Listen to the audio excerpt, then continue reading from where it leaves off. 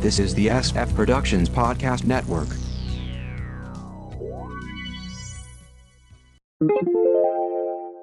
How I Got My Wife to Read Comics, Episode 537.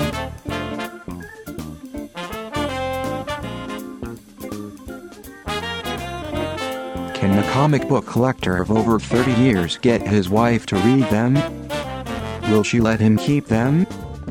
Learn more in this podcast. Let's go to the comic book lounge with Mindy and Mark. Robin's looking pretty good for 80 years. John Kent is the true Superman.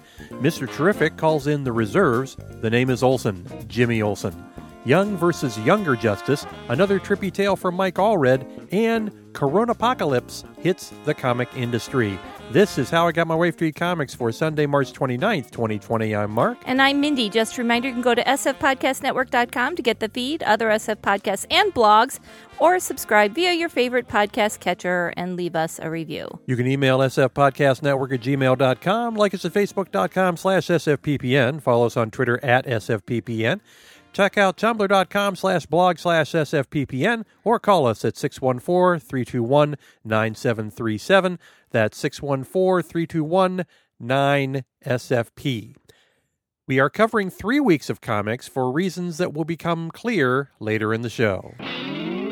Robin, 80th Anniversary Super Spectacular by Wolfman, Grummett, Dixon, McDaniel, Grayson, Jurgen, Seeley, King, Janin, Wynick, Nguyen, Beechin, Williams II, Tinian IV, Fernandez, Scott, Tomasi, Jimenez, Thompson, and Villa-Lobos. That's a lot of people. Mm-hmm. The original superhero sidekick gets his due in a set of stories featuring all the various Robins. Wolfman gives us Dick Grayson's nudge to move on from Robin. Dixon gives us a Nightwing story during Gotham's cataclysm. Grayson, not Dick, gives us a Nightwing tale with the Titans. Seeley and King take us back to the recent days of Dick as a Spiral agent. Winnick and Jason Todd wish Bruce a happy birthday. Beechin and Tim Drake check in with the guidance counselor. Tinian shows Drake trying to decide whether to join Bruce's Gotham Knights as seen recently in Detective Comics. Spoiler, he does. Wolfram takes us back to Stephanie Brown's short Girl Wonder tenure. Tomasi and John Kent write a homework paper on My Best Friend, Damian Wayne. Thompson shows Bruce and Damian having problems communicating. Of course, there are splash page pinups throughout.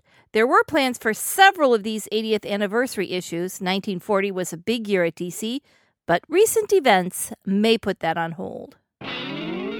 Legion of Superheroes, number 5 by Bendis, Sook, Godlewski, Von Graubacher, and Belair.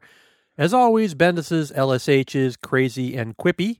We meet some additional members, a timber wolf that looks more like Frankenstein, a future inheritor of Dr. Fate's helm, Bouncing Boy, and Invisible Kid.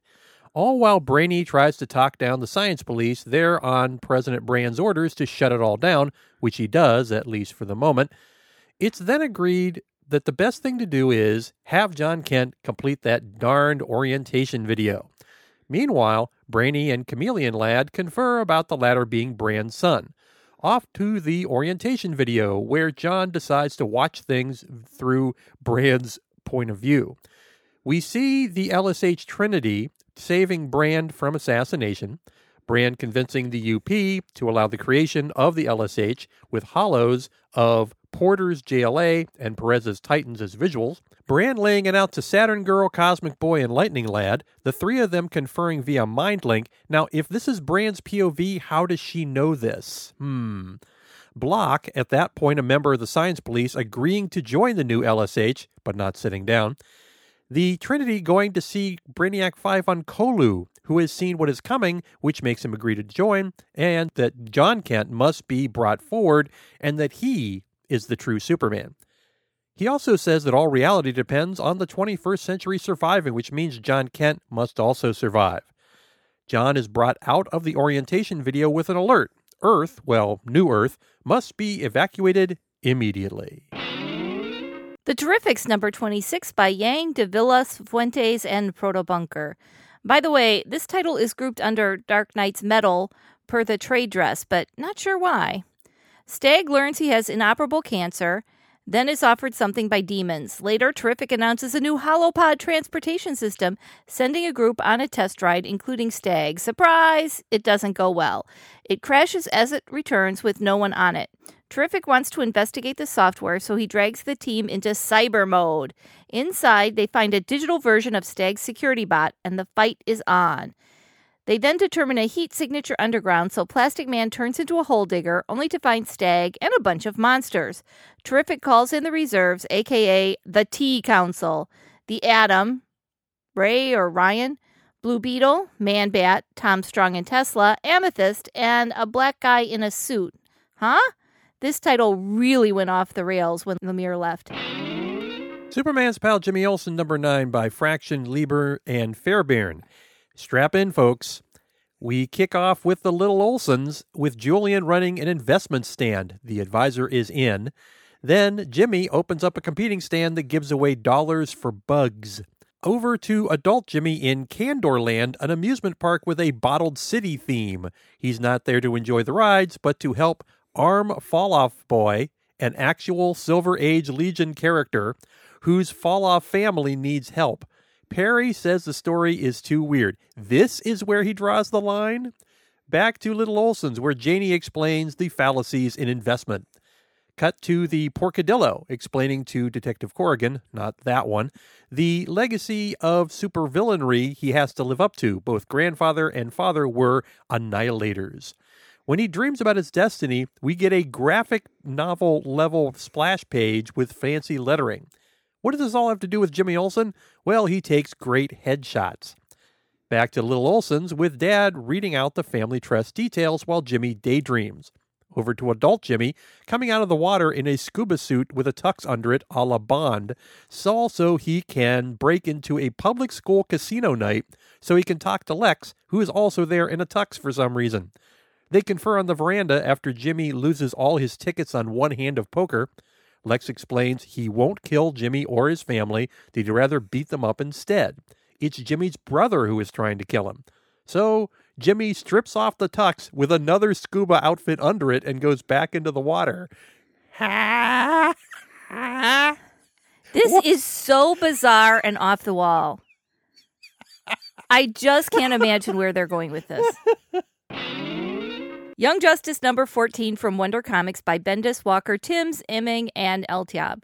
First off, we see how Impulse collected the former Young Justice. Sideways is collected first, since he can transport them to the others. Spoiler and Aqualad are in the middle of different missions but agree to go. Arrowette is accosted in the middle of the school lunchroom, but is okay with going as well.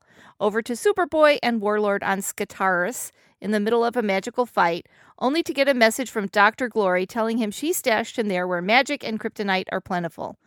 Back on Earth, Young and Younger Justice meet, and Glory sends interdimensional monsters after them.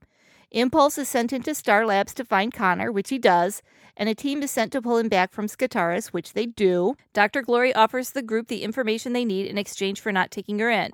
Why don't Young and Younger Justice remember each other's groups? I'm interested to see how or if Bendis works this out, but we might be waiting a while. X-Ray Robot number 1 from Dark Horse by Allred, and Picos. Anything Michael and Laura Allred put together is bound to be strange, and this is no exception. We meet scientists working on a way to send a robot on an interdimensional ride with a human mind controlling it. There's talk about securing funding and a Me Too moment that helps to resolve it. Later, the team's leader, Dr. Wilding, performs the Phase 1 test. The robot is sent off while Wilding wears a control helmet, seeing where the robot goes. The event seems to break his mind, later seeing his son incinerated in a different dimension.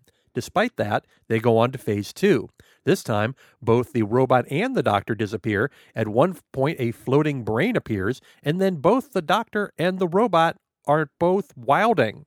The robot has the mind of Wilding 277 years in the future. Robot Wilding tells the group he needs their help to avoid the end of mankind. As you would expect, Allred's visuals are trippy as hell. So did you get this just because it was Allred? Yeah, absolutely. Okay. I saw Allred, said, yep, sign me up. Yes, I don't have much to do with picking the comics unless there's something I specifically know. Mark reviews everything and picks it out. And right away I recognized this and I was like, ooh, yeah, So, okay, we've been hinting at this throughout the show, but it's time to talk about it. Like much of society, the comic book industry has been shaken by COVID-19. Talk of reducing comic book output, something that has been pushed for a long time, was dialed up to 11 this week. It all started this past Monday when Diamond announced that they would no longer accept or send out any new comic materials, with the final shipments happening this week, which they did. For those who aren't aware, Diamond is the distributor of comic books. I'm not kidding. They ran all their competitors out of business in the 90s. This means there's no way to get new comics to your local shop. Meanwhile, the Canadian printers that publish DC Comics and many others formally shut down for the duration of the virus. For all intents and purposes, the comic industry is now in limbo. Many shops were hanging on by their fingernails before all this happened, so this is catastrophic in the short term. Like many stores, LCSs went to curbside pickup and shipping. I actually posted a short video of my unboxing on Friday, but now most shops are formally closed and they wouldn't have new product to sell anyway. What can you do to help your local comic shop? See if they have an online store for existing stock. Buy gift certificates to use yourself or give to someone when this is over. Forgo any discounts you might have with them. They probably need the money more than you do. There's also the industry as a whole. There is talk of temporarily switching to all digital for new content. Bad idea. If people get used to that, LCSs will be completely out of the loop. Here's the latest from the publishers. DC says they are exploring a multi-distributor model and making all comics returnable until mid-June. Of course, they need to find a new printer before any of that can come to pass. A small amount of DC content is distributed through Penguin Press, mostly for bookstores, so they might be used for more than that. Still unclear if they will go digital only for new content. Marvel has promised a larger scale plan along with deep discounts for retailers, again, moot until they get a distributor. Boom, Dark Horse, and Archie Comics have all essentially shut down, with a few comics coming out in April that were already in the queue. Hey, Big Two, please follow their example. This will give you time to actually get ahead on new content instead of barely meeting or not meeting dates. Almost all creatives work from their homes, so make sure you keep giving them work and dollars. DC and Marvel are owned by multinational conglomerates who see the comic book industry as a rounding error at best. Don't let it die. There's also the question that impacts us more than anyone. What about the podcast? Now, we've been covering new comics for 12 years now, and I want to keep the show going. So depending on how things go the next few weeks, we're going to shift our direction, hopefully a temporary move, in what we are calling Long Box Roulette. We will pick old comics at random from my collection of 23,000 issues. That's what happens when you buy new comics for 34 years, and review them. So we'll see how that goes. Yeah, it would be interesting to get some of those older ones back in the route. Well, before we get out of here, it's time to play America's fastest growing game show. Guess who's on the cover of Entertainment Weekly?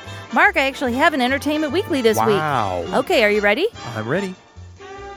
Go. TV related? No. Movie related? Yes. Is it one movie on the cover? Yes. Is it one person on the cover? Yes. Is it a man? No. It's a woman? Yes. And is this a movie that at least when this was published was going to come out soon? Yes. Okay. And is it some sort of major film? I mean, like expected to be a blockbuster? Yes. Okay. Is the woman under 30?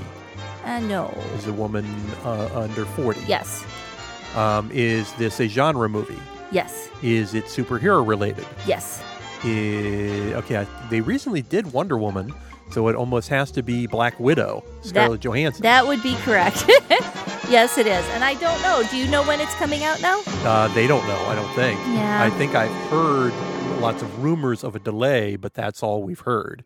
Of course, that's a whole other thing going on where the movie industry has ground to a halt. Who knows what's going to happen there? And this may be a point where there's a major move over to the world of streaming as an exclusive model, although I don't see them ever making the kind of money that they make now in the theaters doing that. But Well, it depends on how they do. I mean, you could go to.